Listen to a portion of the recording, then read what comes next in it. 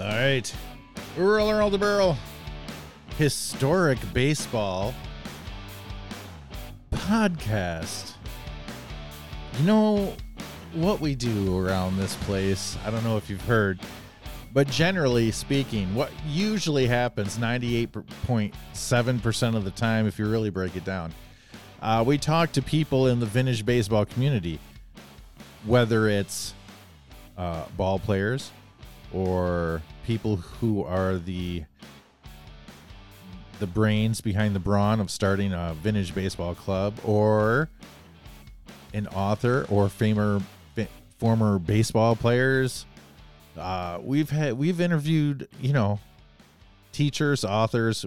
We try to bring you everything.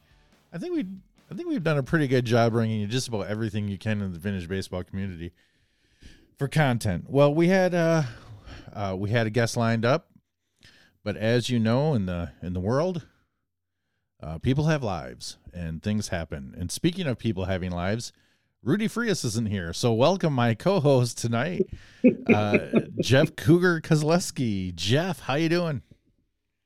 Oh, I'm great.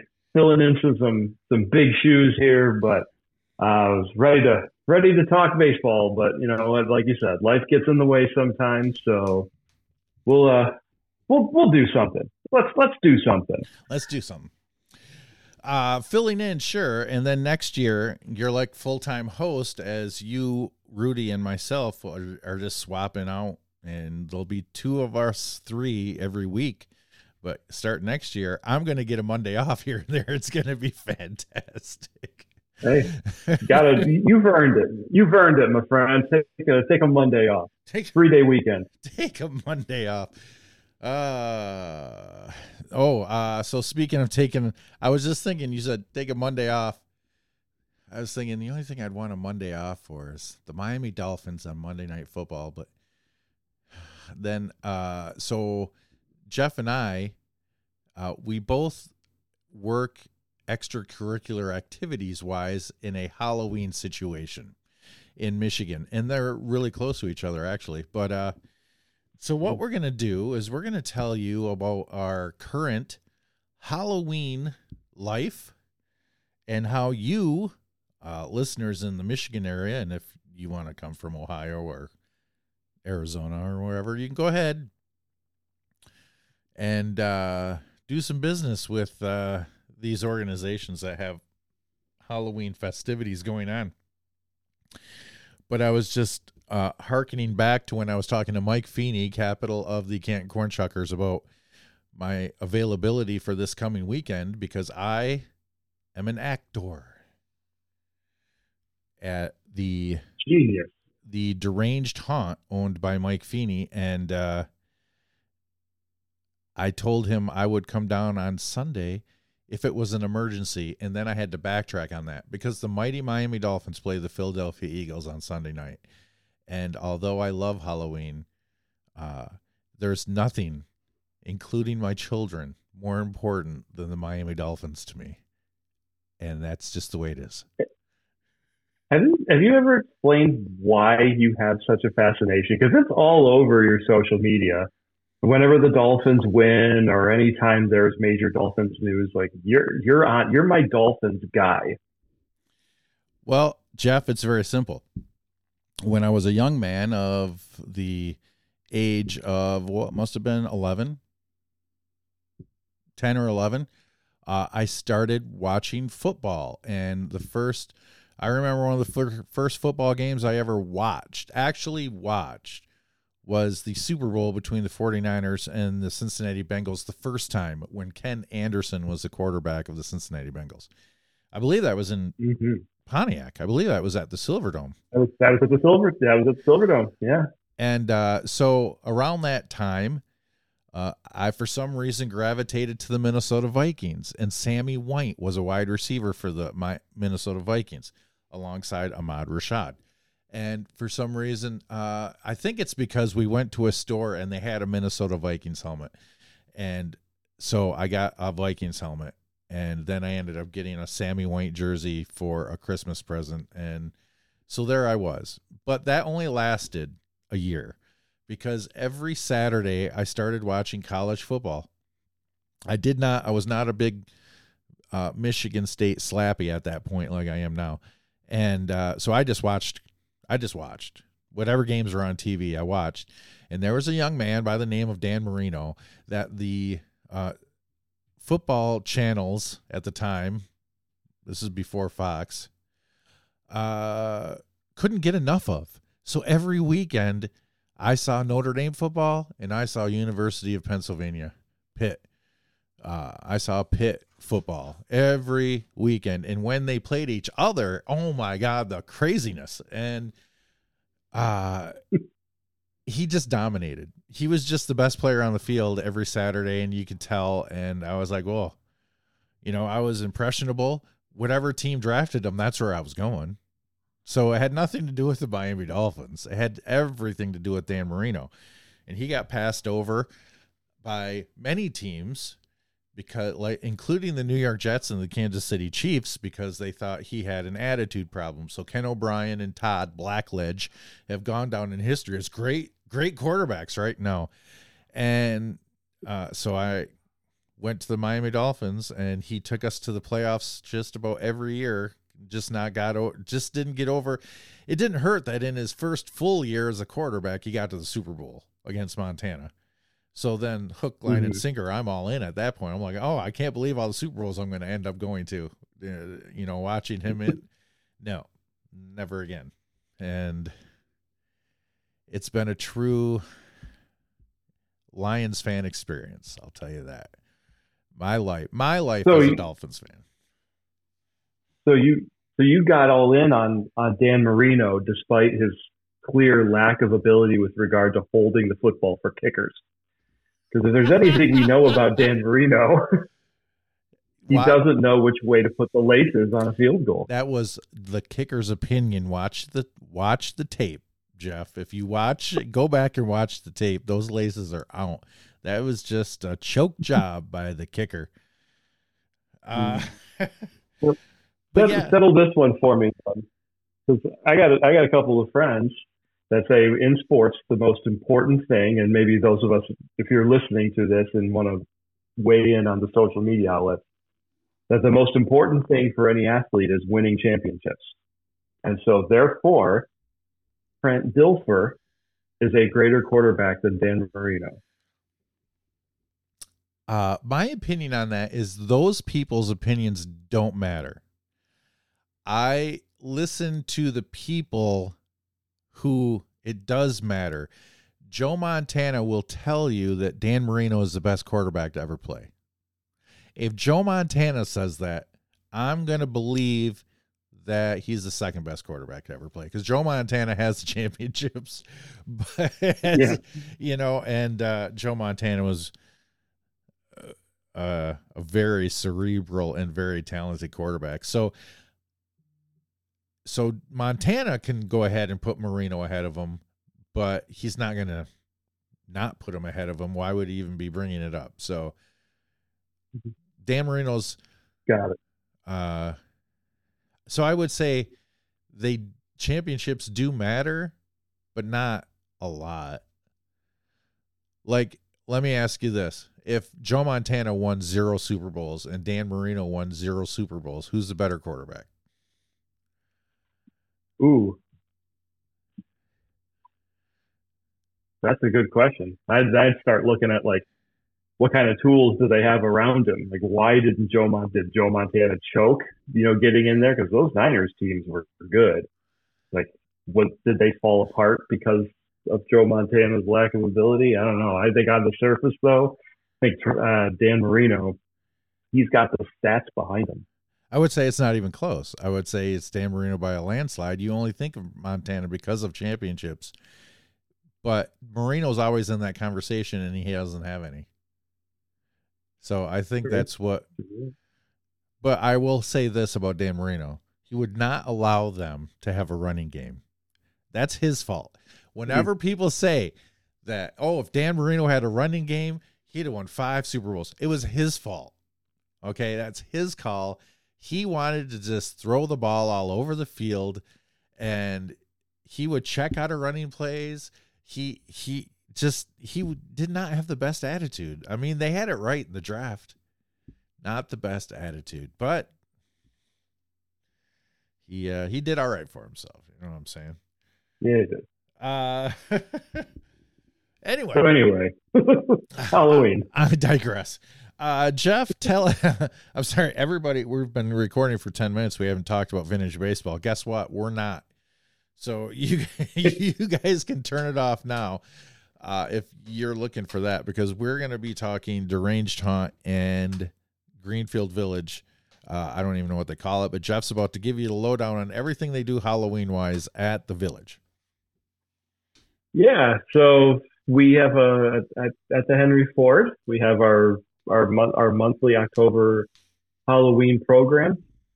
It runs every Thursday through Sunday for 4 weekends in October, and we basically convert all of Greenfield Village into one big giant Halloween experience, big multifaceted experience. And you go all over the village, and there are different shows, there are different things that are taking place. We have everything from storytelling to actors to singers to the reenacting of famous, scenes and plays and stories. And so it's just everywhere you turn. The old buildings that you see during the day are then converted into something else over the course of the program. So among other things, you could see, there's a segment dedicated to Alice in Wonderland. There's a sequence dedicated to The Wizard of Oz, where we have people dressed as the Wicked Witch of the West and Dorothy. We have singers. We have our carousel is done up. We have a cemetery made up. We have the singing pumpkins in front of the Noah Webster house. We have scarecrows that'll jump out at you. The Woman in White, which is a story that we've kind of crafted among the village, but a woman with her husband, died on their wedding day, and now she is, doomed to search for him for all of eternity, and pirates, but the big one is the Headless Horseman. That's a must see to see. This giant headless horseman figure riding his horse through the Firestone farmland, chasing after Ichabod Crane. It's the segments and the show portions that we have are really something. And what part do you play in all of this, Jeff? Well, I thought you'd never ask. So in the over in the back, in where Walnut Grove is and where our fields are located, the ghosts of the La-Di-Das come out every time the train goes by. So we have a train ride that takes passengers a full lap around the village, just as it always does. Only this time they're seeing special Halloween themed elements all through the village there. And so when you Walnut Grove, the La-Di-Das emerge from the darkness, and we play a little pepper. We hit fly balls to each other. We play catch, all with our big bright green floating baseball. Which, if you like the La-Di-Das and Nationals Instagram page, there's some really good pictures of it on there. But yeah, the La-Di-Das come out. We got some really good lighting effects to come out and really make us stick out, make us stand out here. So it's a lot of fun to do.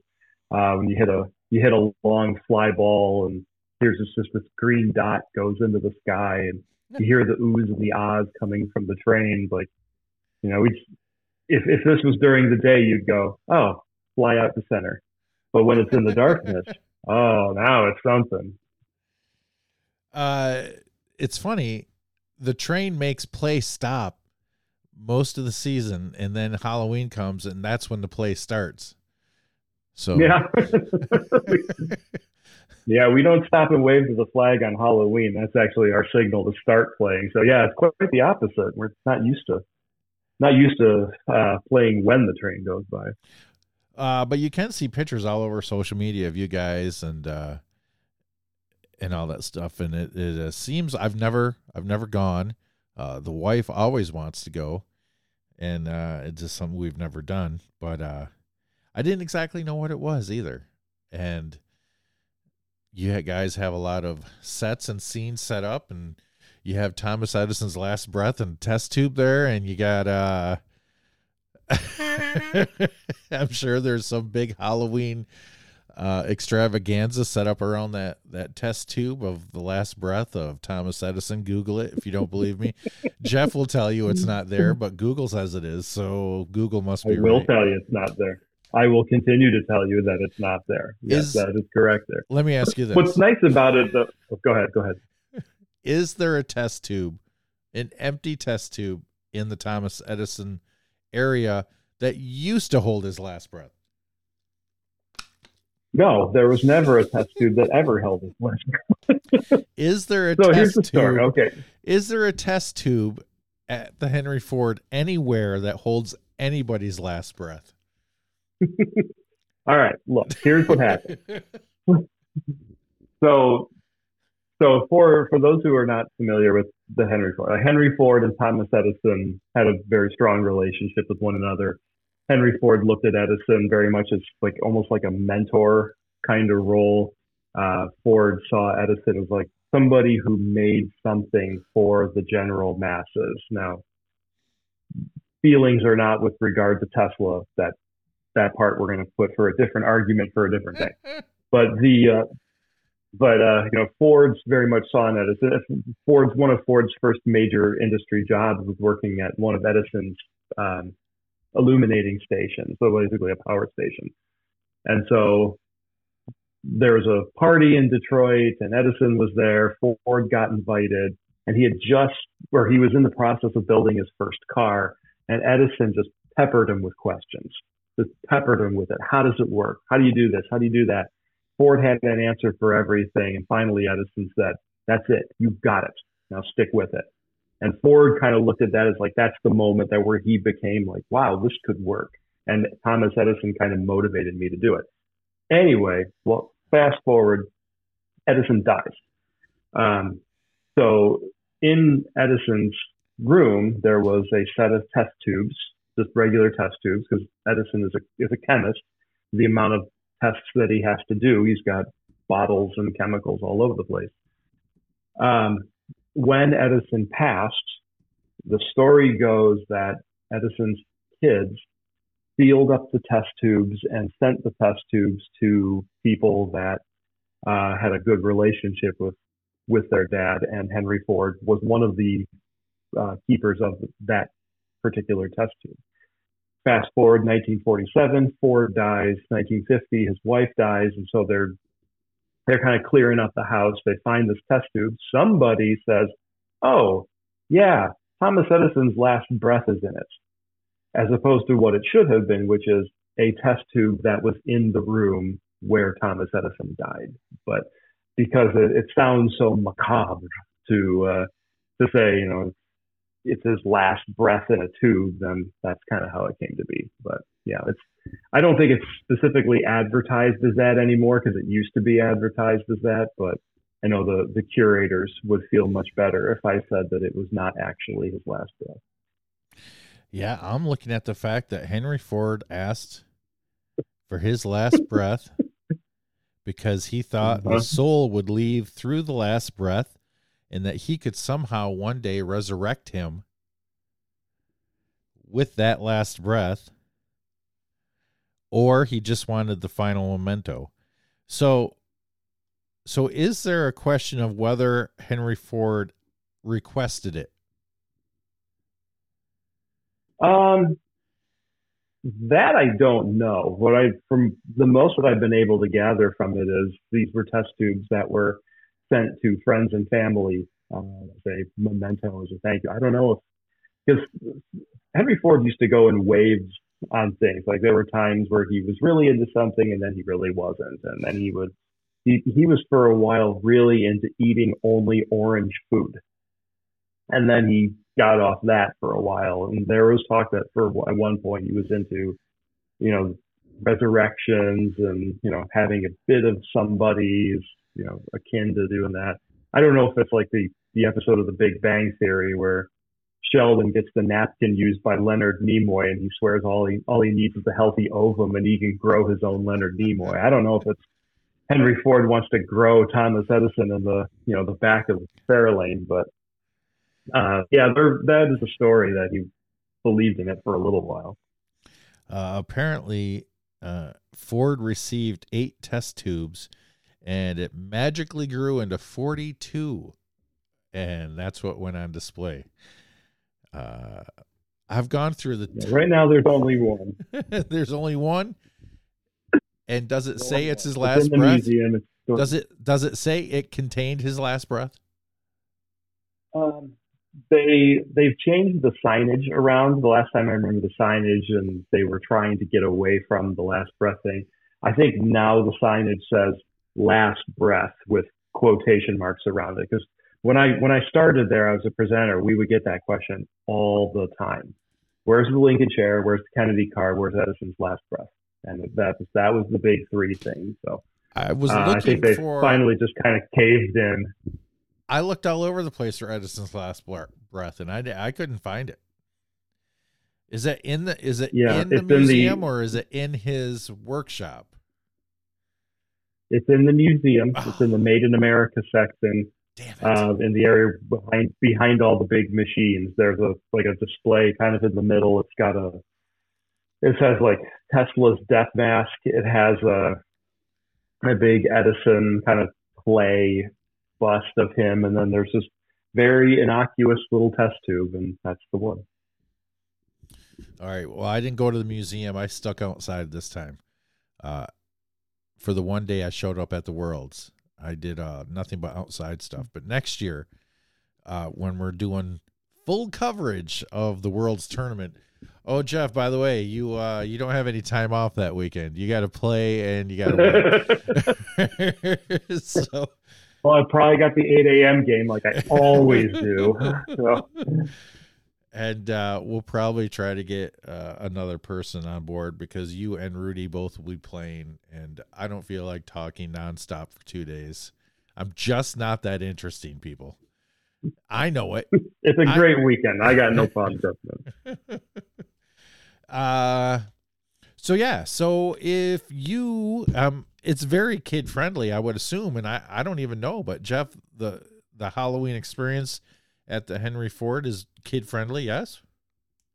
Yeah, no blood, no chainsaws, nothing. The scariest part is if you're on the train, you might see Bigfoot.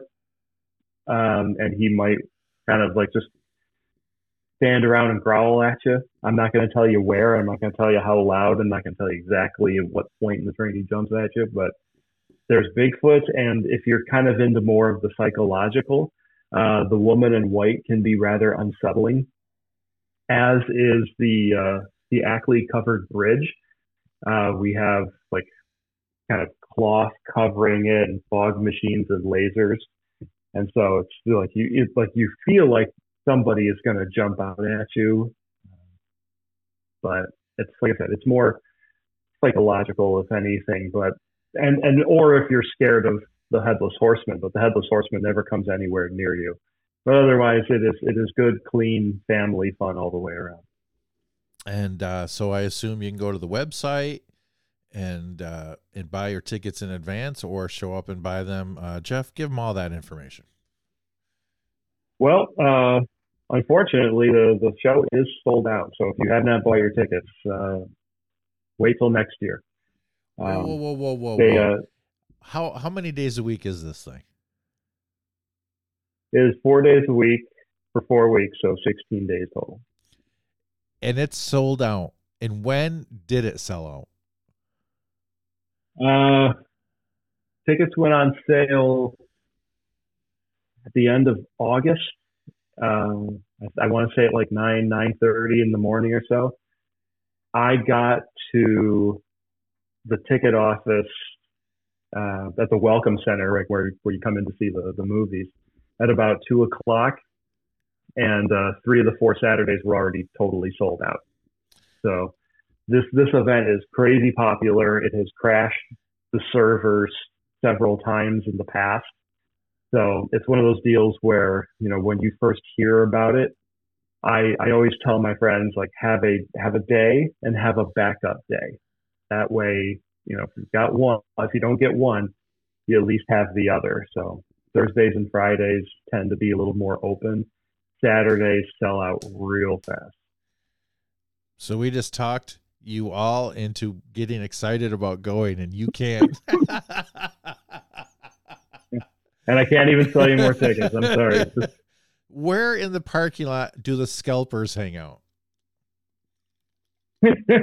we, believe it or not, it has been an issue that people would buy tickets and they would utilize the various Facebook pages and say, like, hey, I got 4 tickets. Anybody want them? And, for people that would hang outside. So if they're hanging out anywhere, it's probably outside the gift shop. All right. So now you have plenty of notice. There's only a couple of weeks left of the Halloween season, but now you have a year in advance notice to get your tickets. Or for those of you, or for those in the Christmas spirit, the Holiday Nights program, those tickets go on sale in about a week and a half, and those also sell out very fast. I'm sure it's not as good as Halloween, though. Is there a Bigfoot? Is there a Bigfoot in the woods on Christmas? There's no Bigfoot, no Sasquatch. No, it's all kinds of good, clean family Christmas fun. Great. Sounds great. Anyway, so book your Christmas experience at the Henry Ford Museum and check out the House of the Future that never took off the ground. And also, of course, let me plug the Deranged Haunt that Mike Feeney, captain of the Canton Cornshuckers, owns. He started a haunt in his yard when he was younger. He's still young. But boy, over 10 years ago, maybe, he was just setting up a haunt in his yard on Halloween night, one night only. And people from the neighborhood would come through the haunt in his backyard. And then it grew to his garage, and then it grew to the front yard, garage, and backyard. And then his dad told him to get the hell out of here with this because these guys are ruining my grass. And his parents, by the way, they're so cool. They're great people if you've ever met Mike Feeney's parents. And so they probably put up with a lot before it was time to tell them, okay, that's it, we're done. And they still work. So he found some land and he built a bunch of sets, and his parents worked the parking lot. So, they couldn't have been that mad. And but him and a group of his friends, they've got these 5 acres and they built a bunch of sets, and Jeff's been to it, and it changes every year. And this year they really they were working on it.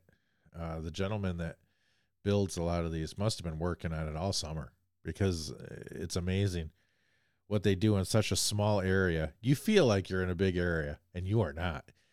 And right. And it's scary and it's funny, and you get everything out of a haunt. It's an outdoor haunted trail. And I think you get everything you could want out of it and more. And I act in it. I'm not telling you what I do. And I'm having the time of my life. Just like vintage baseball. I wish I would have found it sooner in life. Oh well. Let's do what I can. But Jeff, tell everybody your experience of going through this haunt. So, for those who know me, my wife and I, we have our daughter, our 6-year-old, but we also host foreign exchange students. We've hosted the girl we have now is the 4th girl that we've had. So the last time we went would have been fall of 21. And we had a girl from Thailand and a girl from Italy and a few of their friends. So I was like the chaperone. and they kind of wanted to do it because like Halloween kind of sort of exists in other countries, but not like no, there's no American Halloween quite like America's Halloween. Like everywhere else is like, oh yeah, we'll maybe do a little trick or treating here and there, but like we go nuts here in the United States. And so we told them like, yeah, you really should go to a haunted house. And they're like, oh, okay, do you know one? And I went, oh, I know one. Oh, and so I told Mike we were going to be there, and he greeted us, and he hooked us up 100%. And I mean, I'm happy to give business to a friend and plug his business and help him out any way he can.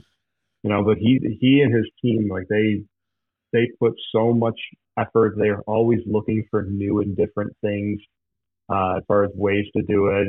Farrell, you mentioned about how they're always changing it. So you feel like even if you went last year, you come again this year, like, well, it's not like you go to the same one and like I remember last year the scarecrow was around that corner and poof, there he is. Like, no, man, it's a totally different steps. It's like, everything from, the circus, because I think the one I went, it was the circus was the new one. He changes it completely up and is always looking for new things to do. And so it's a blast. It definitely was a lot of fun. And also in the same year, it's different if you went more than once in the way that he has a lot of different actors and they don't all work in the same area every time they work. So I can say on Friday the 13th, I was given the pleasurable task of being Jason Voorhees, and I got to stalk everybody and had I tell you, it's, when you're a little boy and you're in the backyard and you're practicing of, oh, how I could be Jason Voorhees. Oh, I mean, hit a game-winning grand slam. Is it? What? You practice both of them. Anyway, I had the time of my life, and that meant that I was not in my usual station. So there was a different actor in my station. And then the next night I went to my usual station. But everybody has creative freedom to do whatever they want with their scene. It's not like they say, okay, this guy last night did this, this, and this, and this, so just do that. They don't do that. It's we want you to look somewhat like this. Here's costumes we provide, or you can put something together as long as they approve it. And, just do your best out there. Do whatever you want. And so I will tell you that the way I do my area is completely different than the way anybody else does the area. And so if you went through on a Friday and a Saturday night, you're going through two different things because all the actors are different and they're all doing something different in their areas. And so that's unique too. Do you get to see the other people doing their thing? Like, is there a chance like you can kind of like actually see it live? I mean, I know you're working, but is there a way that like, you get in early and like show me how you do it? I'm just curious, like that kind of thing. I saw it live last year once.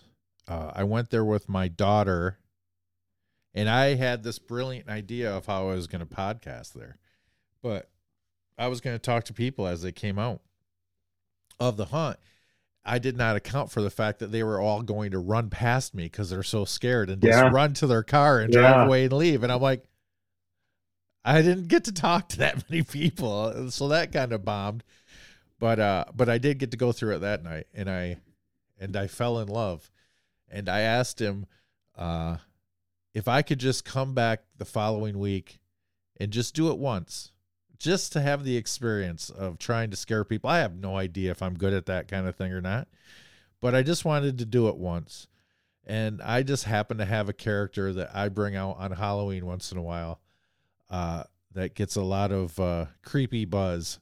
And so I'm like, well, I'm going to try this there. And I did a walkthrough to see how everybody was doing with my daughter. I went through and saw, and yeah, that was crazy. And I got scared in a couple of spots, and I fell in love. So it's great. I haven't been able to go through and see anything, but you can actually go on YouTube.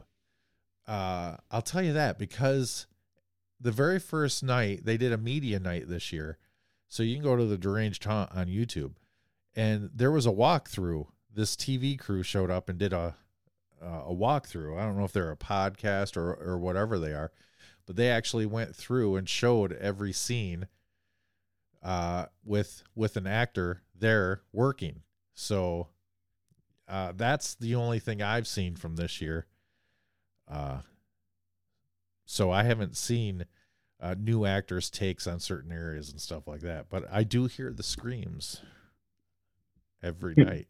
Do you find it's like, because I noticed like with the episodes that I've listened to and have been, gracious enough to have been invited to be on, that like there are certain trends that I start to notice. Like there's the people that they like to play vintage baseball because it's the idea of being in a uniform and kind of becoming something different. And then you get some of the guys, not to mention Mike Feeney again, but I know there are others as well that are really into pro wrestling. And, now that you've got, the haunts and the idea of being in a costume, like what is the commonality here of vintage baseball and pro wrestling and working in haunts and putting on a uniform and doing this? I think it's all, to me, and I'm not an actor, but it's all acting. It's getting away from your everyday mundane 9 to 5 Groundhog Day kind of life. And it's as close as you can be to being somebody else. Not that there's anything wrong with who we all are, but you kind of get to let go. And when you can let go and play baseball for a day, or be a pro wrestler, which I'm not, or it's all stories. The haunt, it's all stories, and you can let yourself go in a story, be somebody else for a little while, and immerse yourself in that story. And it's like, Jeff, you remember the movie Total Recall with Arnold Schwarzenegger when they implant a vacation into his brain? It's only my knowledge of action movies doesn't go much beyond Die Hard. It's the same era. Anyway, so in order to take a vacation back then, you could just go to this place and they'd plant memories into your mind like you went on vacation, but you didn't actually go anywhere or miss any work or anything, but it was like you were on vacation. So you got to pick where you went on vacation and who you went with and things that happened and blah, blah, blah. And I don't know, it's just like a vacation every time I would play vintage baseball, because I only thought about baseball, and in the good times and in the bad, it was still only baseball during the game. And then you pop back into life at the end.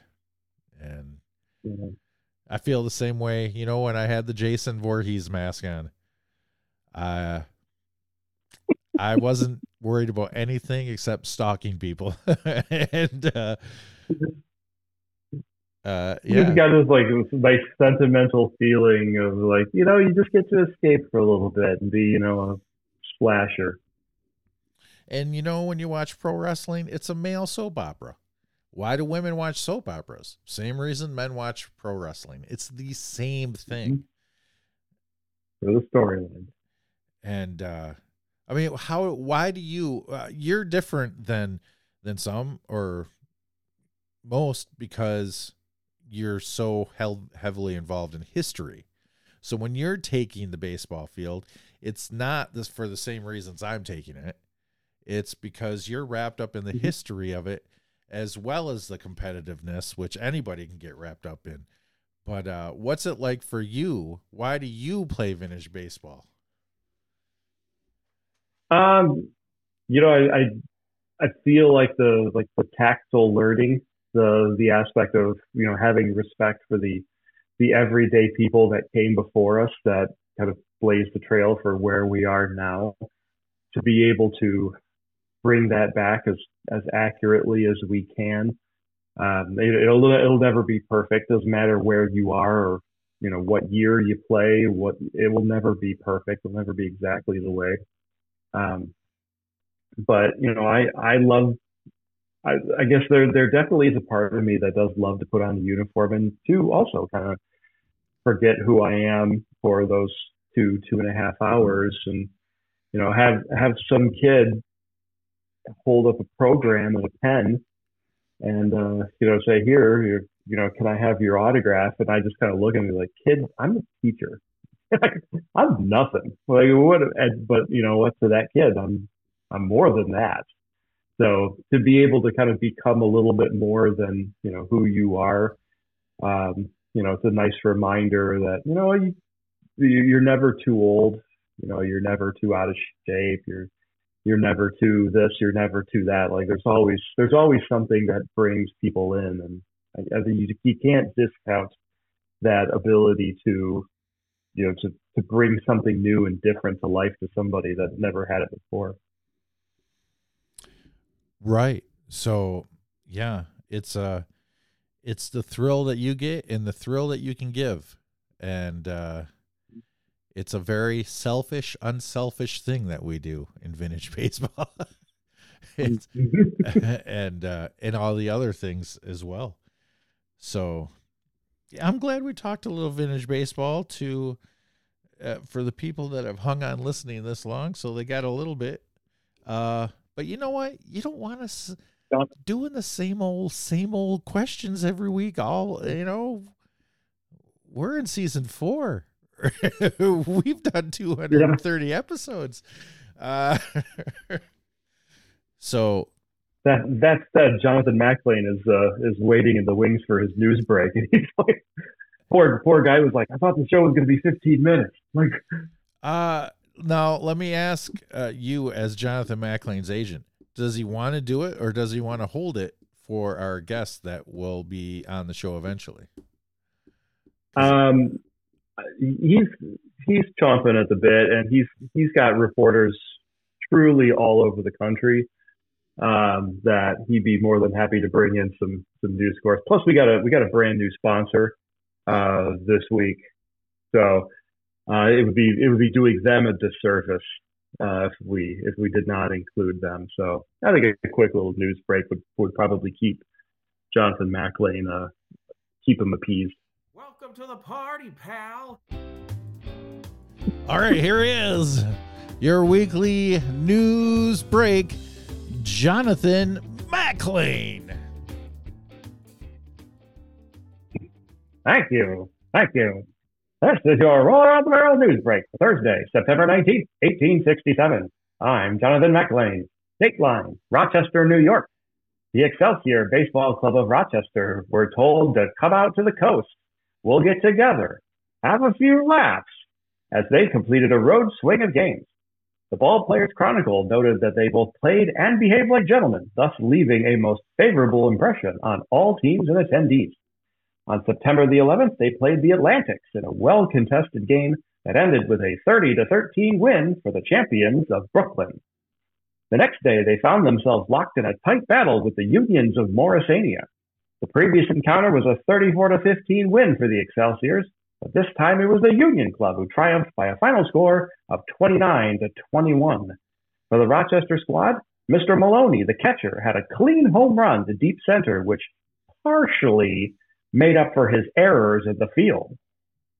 Mr. Veals answered for the Morrisania team with a clean home run of his own in the fourth, punctuating a 10-run inning that put his team up for good. Mr. Burt's catcher had 3 foul-bound catches and 1 catch-on strikes to lead his team. On Friday the 13th,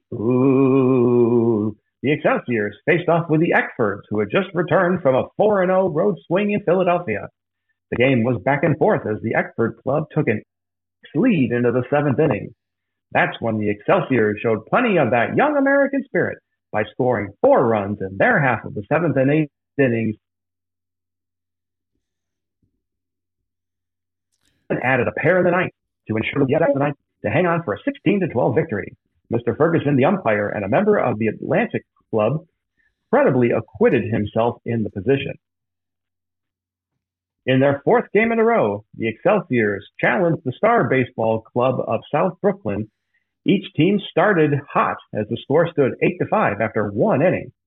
The Excelsiors punished Mr. Murphy's swift pitching again, 7 more runs in the second. That's when he switched from swift to slow pitching, which brought the offensive onslaught to a standstill.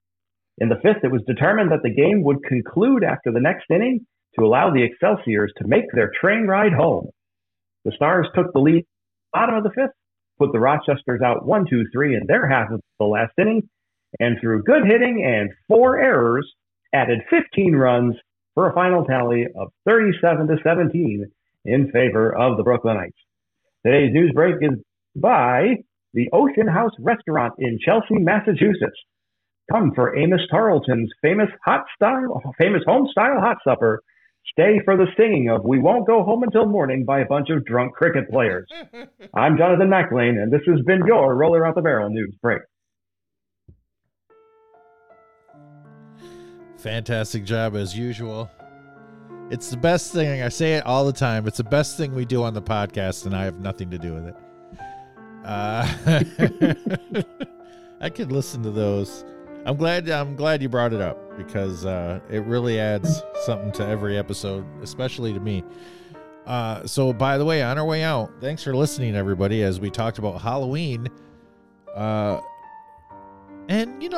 vintage baseball had its day in the Halloween conversations, so it wasn't complete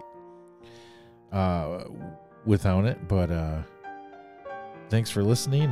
Today, Jeff, I'm going to test your age right now. Suzanne Summers passed away today. And I saw that. Are you familiar with her work on Three's Company? So I just missed it, but Three's Company was my sister's favorite show, and she is 6 years older than I am. So yeah, the one thing I know about her is she was the first actress. She basically got kicked off the show for fighting for women to have equal pay. Mm-hmm. As she saw that she thought her character was worth just as much as John Ritter's character. I can't say she was wrong.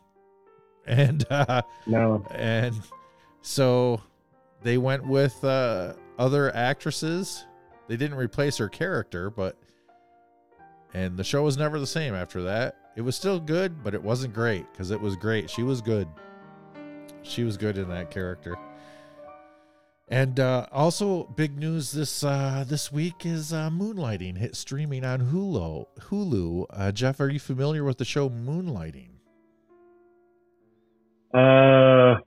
Not familiar enough to be able to cite anything from it. I know of it as the name, but I don't know of it as an actual show. Well, that's where I'm not a big TV guy. That's where Bruce Willis got his start. The episodes are an hour long. It is not a sitcom. It is about a detective agency that a woman by the name Go figure.